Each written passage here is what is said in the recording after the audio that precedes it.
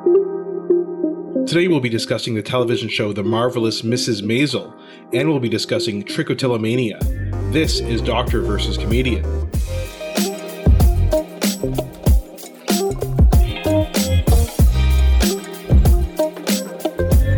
I'm Dr. Asif Doja, and this is the Doctor of Laughs. Not a real doctor. Ali Hassan. Every episode I pick a topic for Ali from comedy and entertainment, and I question him about it. Then Ali picks a topic from medicine and health and grills me on that topic. Today, in honor of its 4th season, which just came out on Amazon Prime, we'll be discussing The Marvelous Mrs. Maisel. And we'll be discussing compulsive hair pulling, also known as trichotillomania. Couple things, Ali, before we get started. I always want to call it The Marvelous Ms. Maisel. Like the MS, like Ms. Pac-Man. You know? I don't know why. You're an independent man and you value independent women. I think that's right. what... That's right. Yeah, there we go. That's one thing. The other thing I want to tell you is, do you know what these two topics have in common? Mrs. Maisel was a hair puller? Well, I know. I was hoping that there would be something like that, but no, that's not it. It's actually, I don't think you'll ever guess this. They were just two listener suggestions. I was going to say audience members. I guess they're audience, but listener suggestions. The worst thing you could have done just now is give me like 3 or 4 guesses. I would have gone like, Amy Sherman Palladino, writer and creator, has a daughter who once pulled her. Okay. Listener suggestions. Thank you very much. Now that makes me feel like I'm not in touch with the listeners and their suggestions, but it is Asif who handles the admin side of things, and this is 2 different listeners, separate, not the same listener. So Mrs. Maisel was suggested by a listener named Patty, Paddy. Oh yeah. Not Patty, Patty. No, not Peppermint more of the Patty. Irish. No, yes. More of the Irish yes, Patty. Exactly. Yeah. And the other one was from Grace, Grace. I think that was pretty self-explanatory. Yeah. No Y in Grace this time, huh? No, not for this one. And she asked about trichotillomania. So, why don't we get started? Great.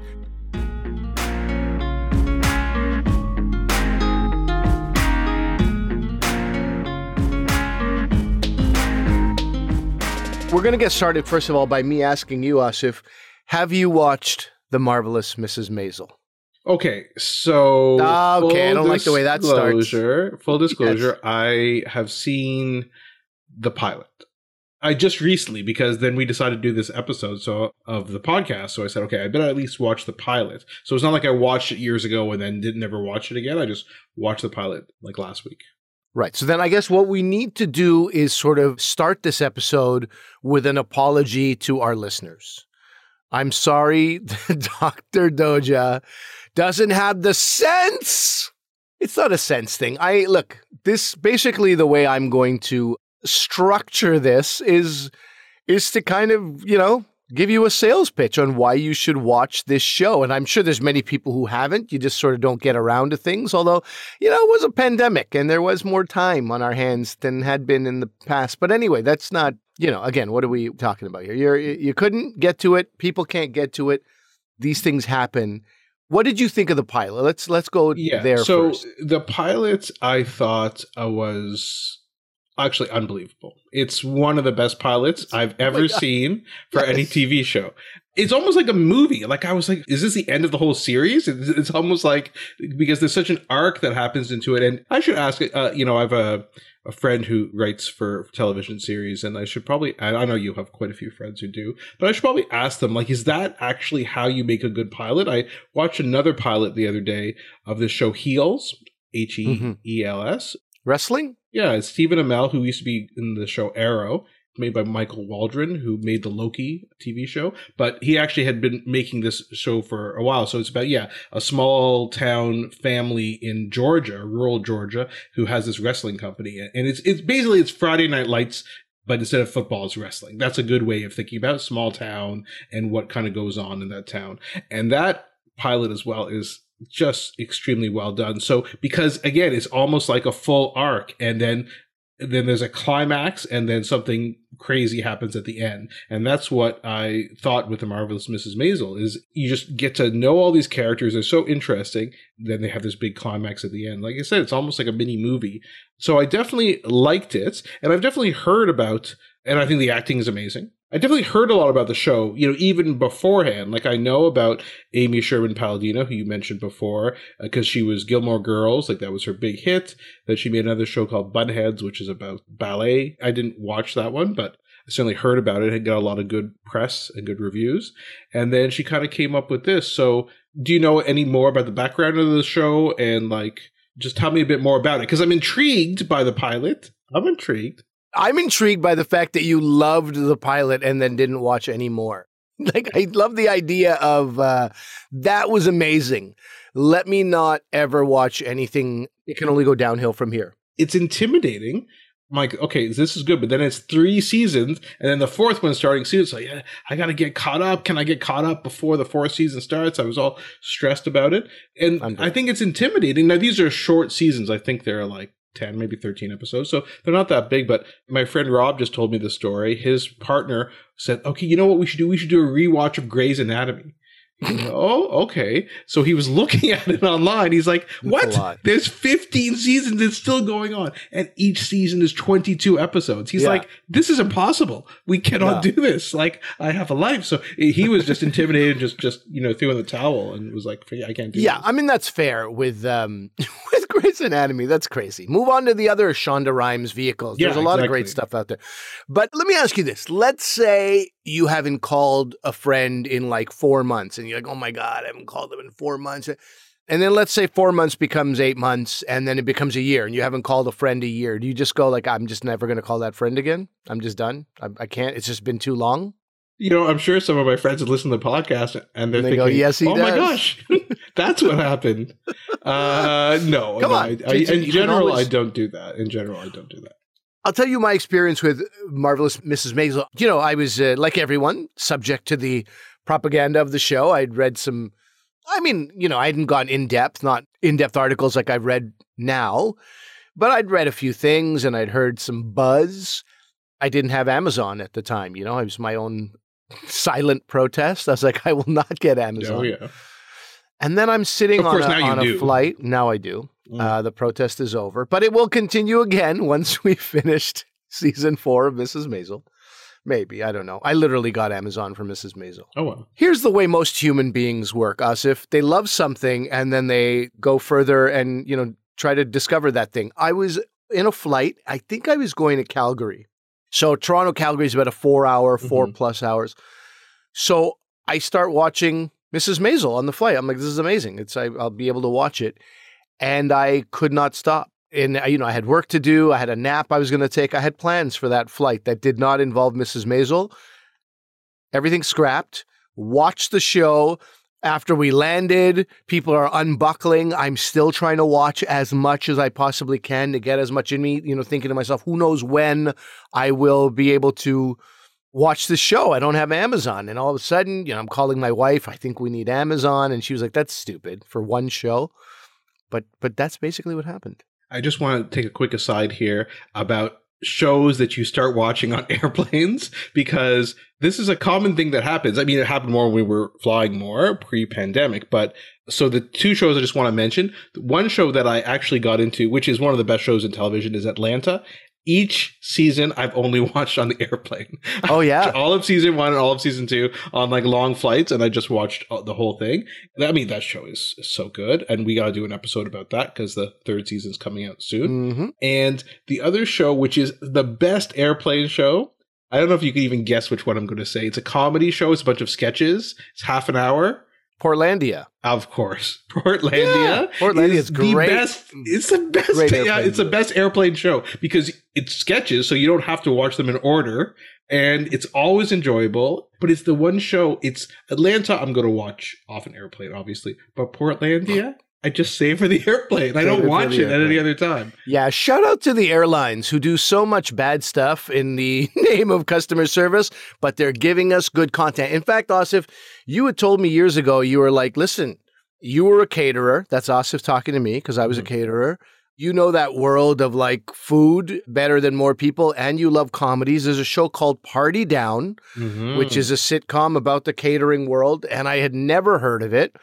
And on a flight one day, I was like, well, looky what we have here. And I watched, I think, 8 episodes of Party Down, which I otherwise might not have seen. I don't even know where you watched it. It was like not widely available. No, it was hard to find. Yeah. Yeah. They're doing a reunion. It's like Adam Scott, Kristen Bell. Like you'll know half the people because they're big stars now who are in the show. Yeah. But that's a great show too. So sorry, this is quite the tangent. So quite the tangent, but my fault talking about, we're on the tarmac. I'm trying to cram it all into me. And so it was truly something special. And then one of the best things I listened to was an interview with Tony Shalhoub. Tony Shalhoub, who beloved actor from Monk, from Wings many years ago, if people remember that show. Mm-hmm. It was his interview on Fresh Air with Terry Gross. I think I mentioned Terry Gross a lot. I'm a huge fan of that show. It's an NPR show. So Tony Shalhoub on NPR talking about his role as Abe, the patriarch, the sometimes spineless, often neurotic patriarch in this family. He painted the picture of like the rehearsals they have to do, the choreography they have to do. Not everybody gets time. We've talked about this on the show, that not every show gets rehearsal time. Sometimes if you show up on set, you have maybe a half an hour in a makeup trailer to go over your lines with your fellow actor who you've just met for the first time. There's not a lot of time to even build rapport that you feel you might need to really nail a scene. This is the opposite. This is a huge budget. This is lots of time. And I think if you like Gilmore Girls, and if you like the pace of Gilmore Girls, and by pace, I mean rapid fire delivery of all these, the lines and the wit and the back and forth, the repartee, it has definitely a lot of that same energy, this show. And so it's possible that Amy Sherman-Palladino just knew what it takes to make a show like this. But on top of that, I will say if you like musicals, Chicago, Les Miserables, whatever it is whatever your musicals content is, this show operates like a musical in the sense that knowing the acting world a little bit on my end, I know like you have to hit your marks. Your feet have to land in an exact place because that's where the camera is going to be at this exact moment. And you have to be saying this exact line, and every take, it has to be done exact same way. It's the same reason why a nightmare for many directors is a scene around the table, a food scene. Because it's the opposite. It's like continuity. It's like, now there's less food in the plate. Oh, last time they delivered the line, the fork was in their mouth. Now it's in the plate. And you can't have any of that. Everybody has to land it. And there's a lot of like long shots, so not edited. It is truly fantastic. It's masterful in direction. It's masterful in dialogue. It is masterful in, as far as all of these awards that they won. I'll just rattle off a few. Outstanding directorial achievement, outstanding lead actress, outstanding supporting actor, outstanding cinematography, outstanding hairstyling, music supervision, outstanding period costume. So the show nails it in every department. It really did a phenomenal job. And so, as I say, if you like musicals, if you like Gilmore Girls, and this show was also, the Jerusalem Post many years ago described it as a celebration of Jewishness. And this is even more so than Seinfeld. You absorbed a few things over the years, various Yiddish and Hebrew sayings and different customs, not all the good ones. Not everybody wanted to see a rabbi bend over and suck out the blood of a newly circumcised boy. Not a rabbi, but a moil. But we learned things collectively as a society about Jews at large. Let's say, even cultural Jews. I really feel the same way about this show. And finally, I think the thing that really does it for me with this show is that it's interesting. If you know Gilmore Girls, the lead, Lorelai, she was always determined to subvert or escape the expectations of her parents, right? Very, very wealthy parents. She was always trying to go in a different direction. And so when you first see Mrs. Maisel, when you first see Midge Maisel, it feels like that's not the case at all. It feels like it's a completely different show because she's an Upper West Side Jew in the late 50s. Life is good. She's a loyal wife. Money is coming in. Everything is just beautiful. And as you said, the pilot reveals all so much where she, over the course of the pilot, becomes another sort of Lorelai who's subverting expectations. And so this show is also about that. Obviously, I connect with people living their dream despite what society would expect for them to do. And it's a great story of an underdog as well, a woman in comedy in 1958. Women in comedy right now in 2022, I still have female friends who have to hear audience members go, yeah, normally I don't like female comedians, but that's still pervasive. You imagine in 1958. So it's such a great show from all those perspectives. And then finally, dude, if you're not convinced to hurry up and go watch Mrs. Maisel, the casting is truly something. Again, I'll go to the Gilmore Girls thing. Amy Sherman-Palladino knows what she likes. She's worked with people over the years who have really, delivered for her. And one of those people is Alex Bornstein. Do you remember Alex Bornstein?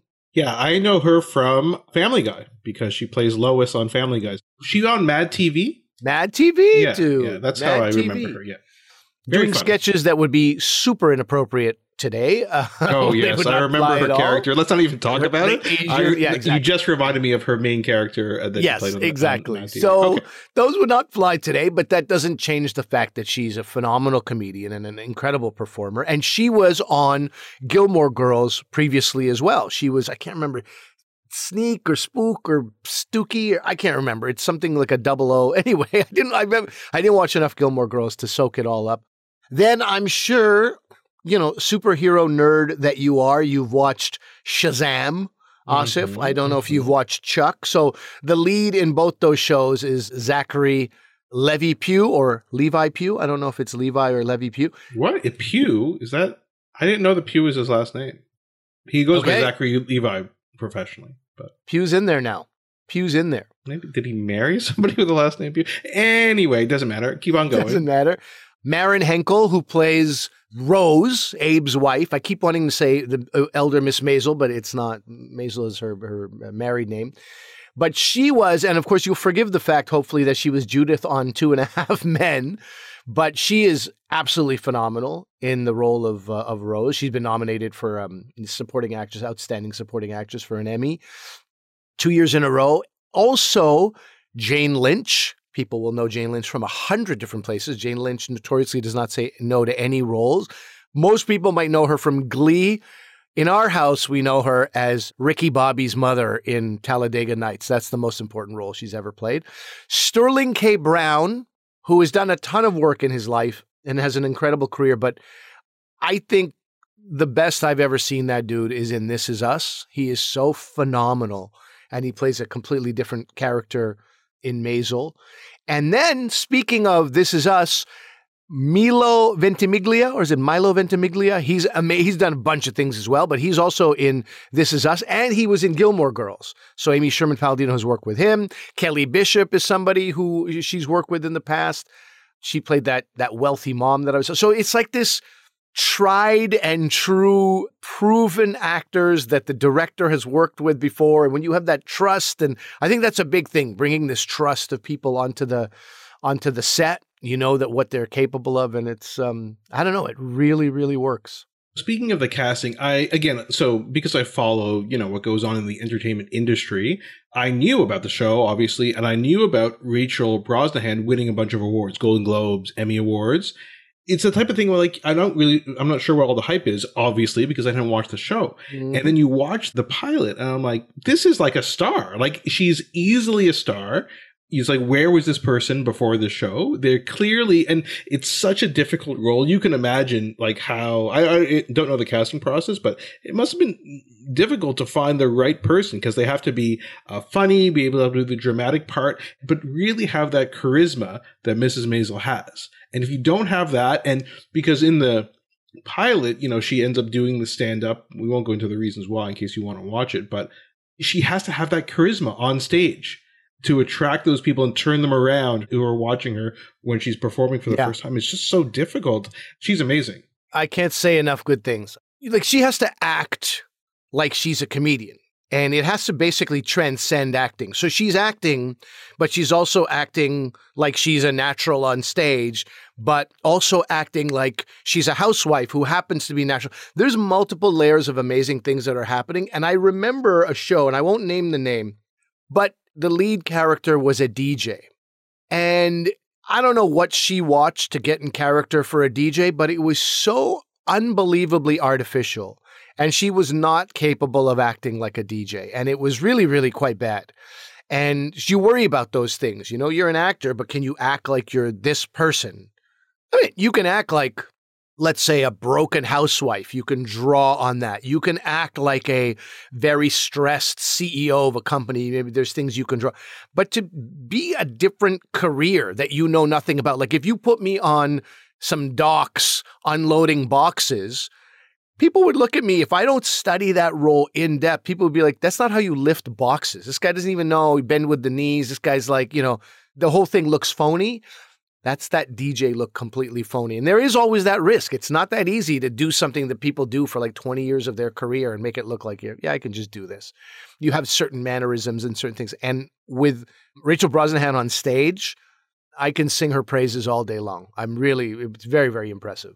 Well, I want to ask you a bit more about her character in a second. But by the way, is that TV show or movie you were talking about, the DJ, was it the Disney original movie Spin that you were talking about with the South Asian? It's a South Asian 16-year-old who wants to become a DJ, but of course her parents look down on it and her grandmother. My daughter loved that Disney movie. That is not the show I'm talking about. And also, a 16-year-old can pull that off a lot more easily than, let's say, a 35-year-old or whatever that actress was doing. Well, everyone check out Spin on the Disney Channel if you want to watch it. He's a Disney shill. If you want to watch it. Disney is paying him. A family-friendly Disney Channel movie. Okay, so, but getting back to the topic at hand, which is Mrs. Maisel and Rachel Brosnahan's character of Midge, is she based on somebody in real life? I was wondering that when I watched it. Amy Sherman Palladino never really mentions it. And that is kind of strange because every article that was written about The Marvelous Mrs. Maisel gives a nod to how it is at the very least loosely based on the life of Joan Rivers. There might be some shout outs to Toady Fields as well, but 1958 stand-up comedian, female in that.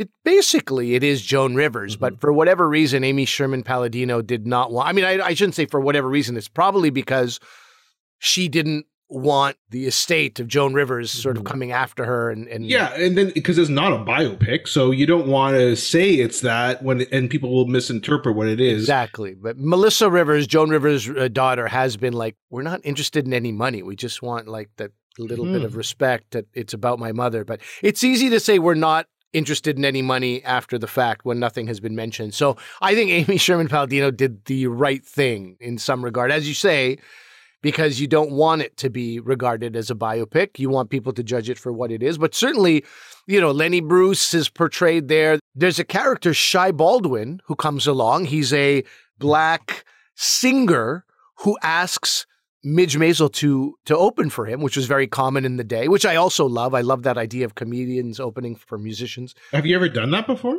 I have not done that. I love that idea. I think it harks back to such a cool time. I have a friend, Evan Carter, who's a comedian.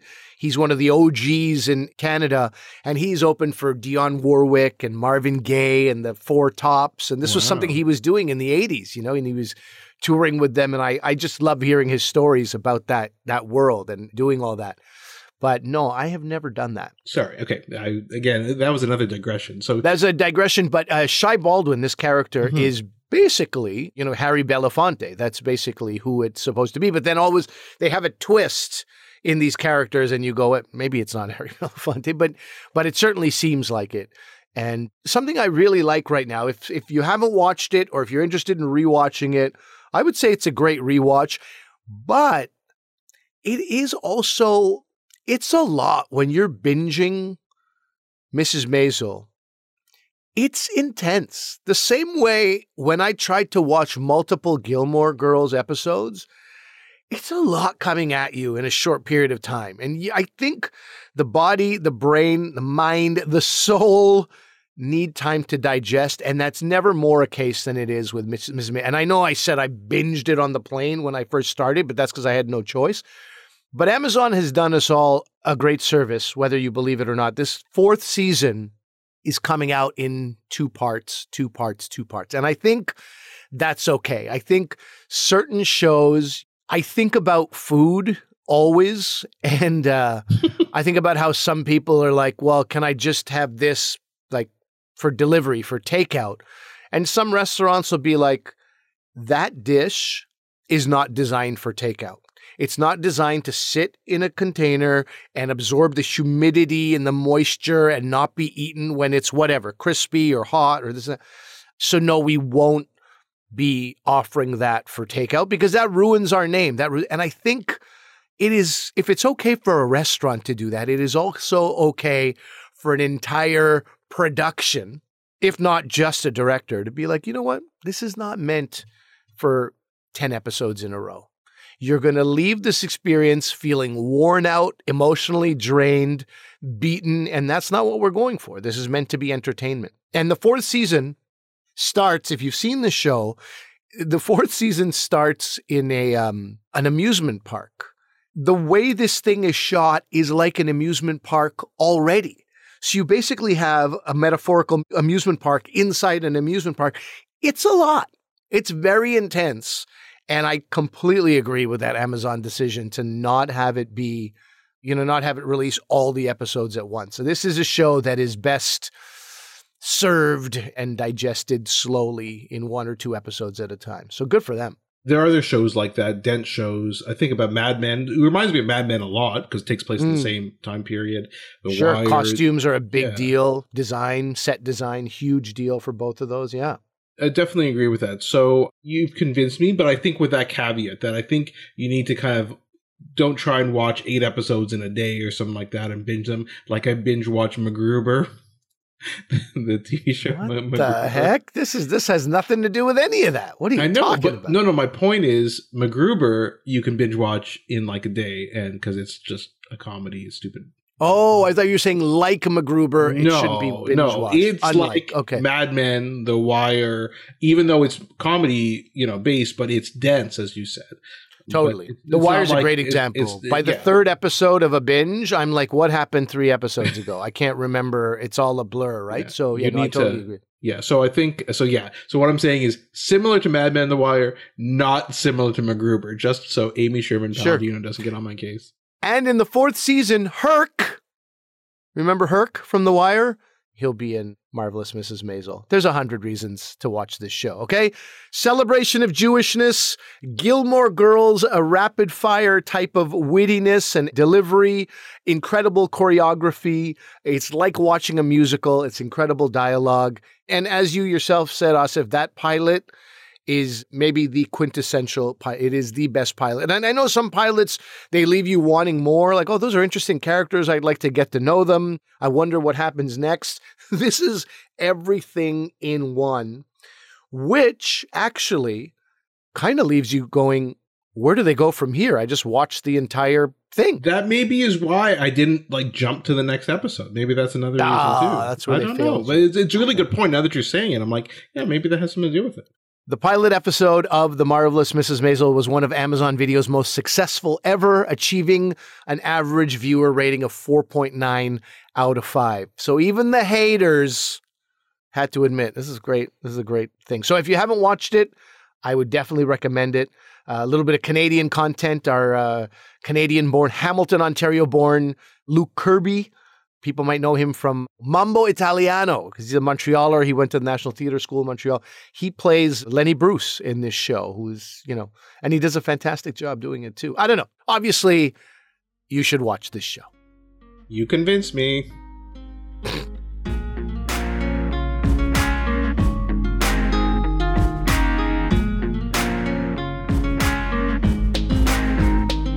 All right, well, for this part of the show, as Asif mentioned, it was suggested by one of our listeners, and I was pretty interested in this concept. Now, I have a very vague understanding of trichotillomania and a very hard time pronouncing it, but I was also interested because one of my daughters may or may not have had a thing where they would nervously sort of pull out their eyelashes. Maybe. I'm not saying she did it. Allegedly. And there may have been something where there was a lot of sort of pulling at split hairs. I don't even know if those split hairs existed. Maybe it was creating split hairs. But there's a lot of messing around with the hair that allegedly happened in my home. So I wanted to know more about this. And when do you start worrying if it's a pretty serious condition? So first of all, let's talk about what exactly trichotillomania is and also why that name. What does that word mean? So it comes from the Greek. So trick means hair. And then there's the Greek word tilin, which is pulling. And then mania, which we know it means, madness, frenzy, or whatnot. Yeah. That's why mania is at the end of a lot of psychiatric diagnosis. So that's how it works, trichotillomania. What is it? How does it look? What does it look like when somebody's got this condition? It's not that uncommon.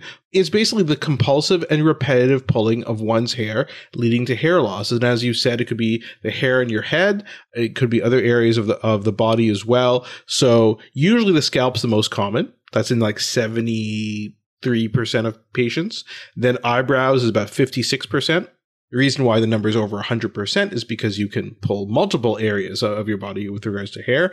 And a small amount, 50% maybe, is the pubic region. So, they think the prevalence of it is about 0.5 to 2%. So it means at least, we just go in the middle there, 1% of the population, 1 out of every 100 people does this. It's not uncommon at all. The studies show that probably it's underdiagnosed. They think that a lot of people don't seek medical attention to it, despite it because sometimes really interfere with your life, because they think, they're not sure it's a problem, or they're not sure it's a medical or psychiatric problem, and they're not sure what people can do about it, even if they told their doctor about it. That answers a question I was going to have about its cure, but tell me, first of all, how is it diagnosed? When is it, because many people would be that type of person who picks at scabs or picks their hair from time to time, or picks at, dry skin, or these kind of, they could be nervous reactions, or they could just be like, oh, this is an unsightly thing on my body. I'm going to pick away at it. So how do you diagnose it as something more serious? They actually divide it up into 2 categories, which is kind of like an unconscious or not being aware of the pulling behaviors. That's called automatic pulling. And then there's this forced pulling, which is when you see or feel that hair is not quite right, or it feels coarse or irregular or out of place, and you just have to pull it out. But both of those can occur in trichotillomania. Sometimes it occurs when people, like I said, they don't like a certain feeling of their hair, or when they're bored, anxious, angry, or they look in a mirror and they don't like their hair, so they feel they have to fix it like that. There's many kind of reasons why they might do it.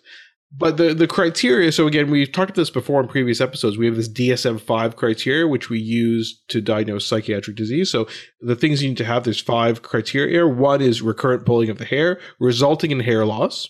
2, repeated attempts to decrease or stop the hair pulling. So then you can see why it's kind of this compulsion. And it is different from OCD. We can talk about that in a second. And the hair pulling causes significant distress or impairment in social, occupational, or other functioning.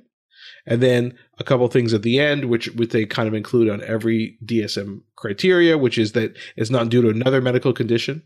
So the hair loss isn't due to alopecia or something like that. And it's not better explained by another mental disorder. So, right. In fact, that's what I wanted to ask. And you mentioned OCD.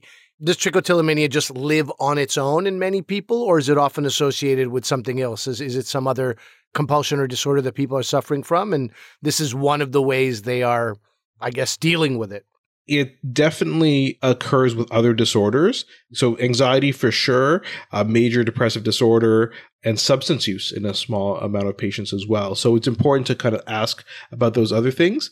The OCD is very interesting because initially they thought it was maybe just a subset of OCD, but it's generally thought that it probably is a bit different. We'll get into treatment in a second, but the treatment that you use for OCD is something called exposure and response prevention, which we talked about on a previous episode, and it's habit reversal for trichotillomania. So there's slightly different behavioral approaches. And for example, when we talked about OCD, we talked about SSRIs, selective serotonin reuptake inhibitors. We use those for depression and anxiety, but they do work in OCD. But a lot of controversy about whether they actually work in OCD or not. Recent meta-analyses probably suggest that they probably don't work that well. So the thought is you shouldn't lump these together, and they probably are 2 different things. I'm still not sure if we have a reason for why it happens. Like, why does somebody choose hair over any other type of behavior? What is it that draws people to that? As always, there are some studies that they look at what we call functional MRI scans. to kind of look at the areas that are triggered by the hair pulling. But those things there's not tons of studies on that. So I think we still don't know. But if you look at it from a behavioral standpoint, what some people theorize is that you have a stressful situation, or perhaps it's opposite, it's boredom that initiates you, so you're bored and you start doing this, or you have a stressful situation that causes you to do this. So you relieve the stress, you relieve the boredom by doing this.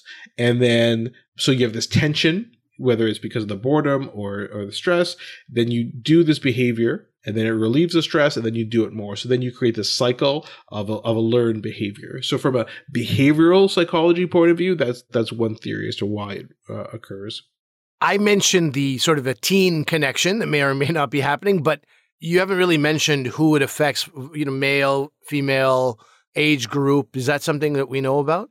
It can be seen in all age groups. The onset's more common during kind of the adolescent and young adulthood phase. Usually, so 9 to 13 years is when you start seeing it. So in other words, pediatrics is when we'd see it. There's a peak around age 12 or 13, which interestingly is, remember, that's when tics also peak as well. So I don't know if there's a connection there or not. Not a lot in the literature, and I see lots of kids with tics. Don't see a lot of trichotillomania in them. But in preschool children and young children, there's equal distribution between the genders. But then as you get older, there's a female predominance. And by the time you're a young adult, it's like 70 to 93% are female. So you mentioned that you could have a bald spot. That can be embarrassing. How is this something that could really affect your life in an actual negative way?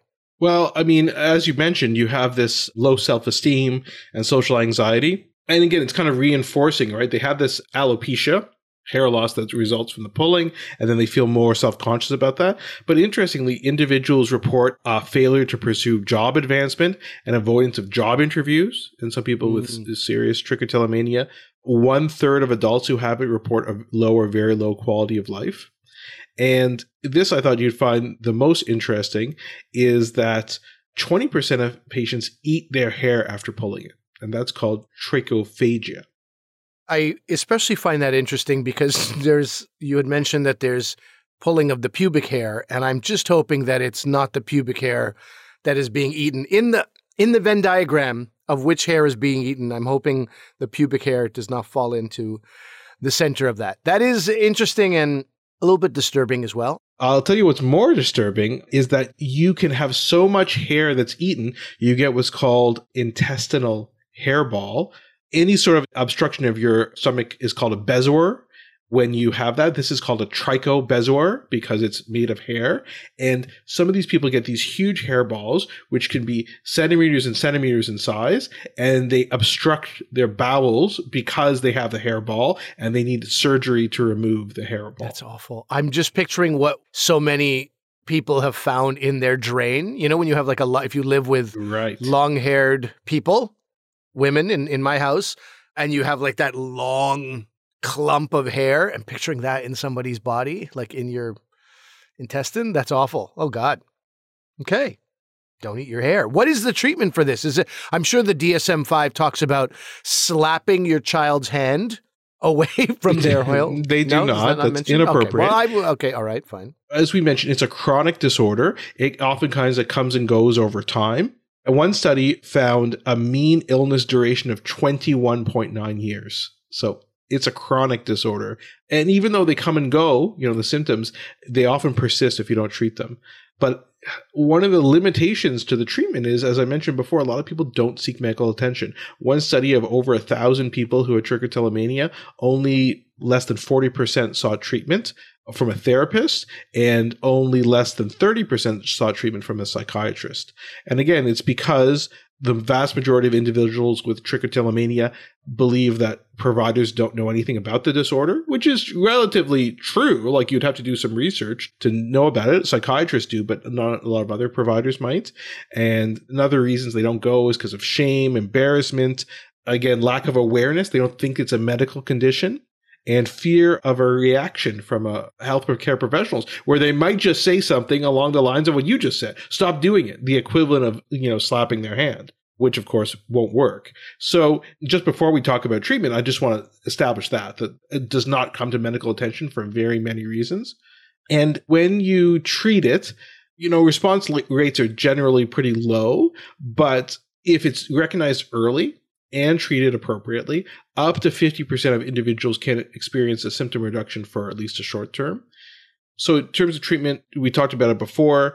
Habit reversal therapy, which is a behavioral therapy, probably works the best.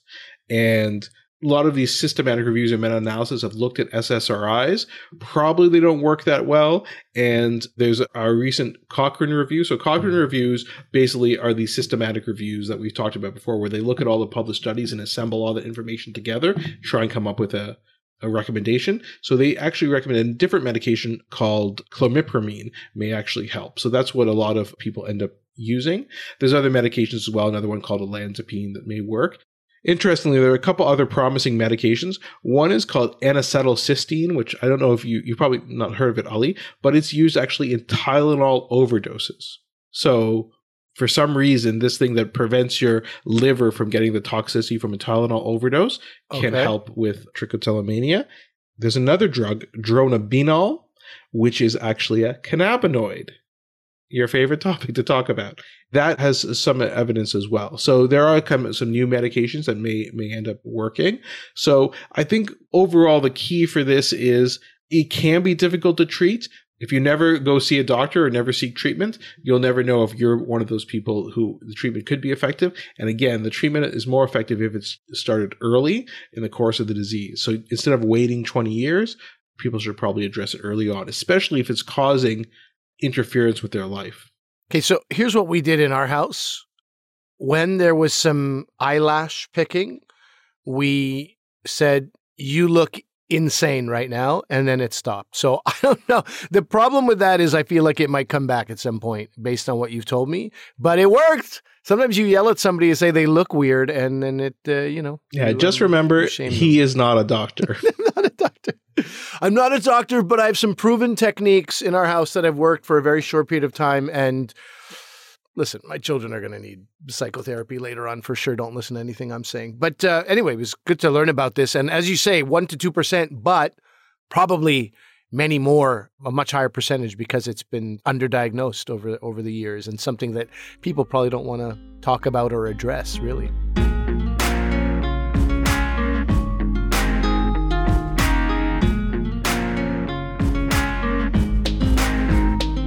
Okay, so that's our episode for today. Ali, do you have anything to plug? I think you have some stuff coming up. I got things.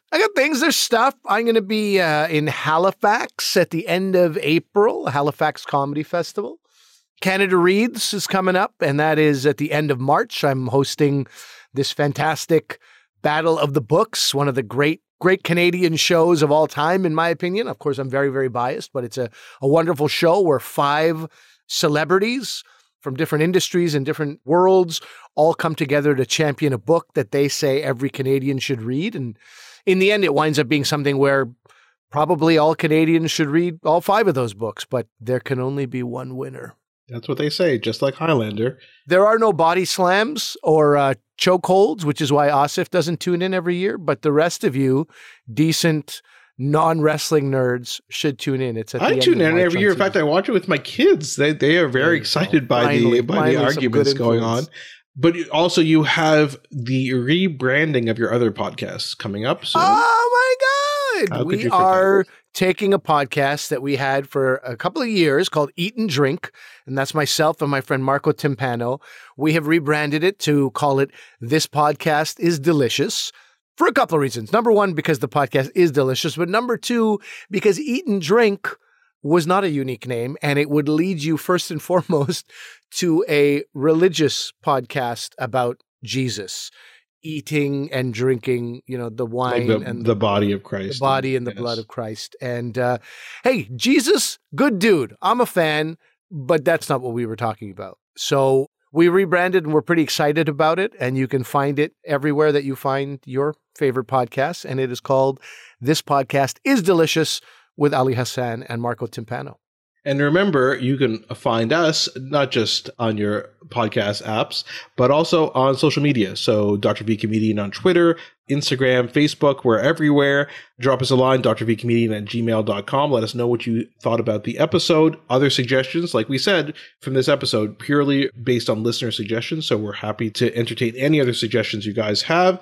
And remember that although I'm a doctor, I'm not your doctor. And we already established Ali is definitely not a doctor or your doctor. Medical issues we talk about are for your interest and information only. They're not medical advice. Please consult your medical professionals for actual medical advice. Thanks for listening. Bye.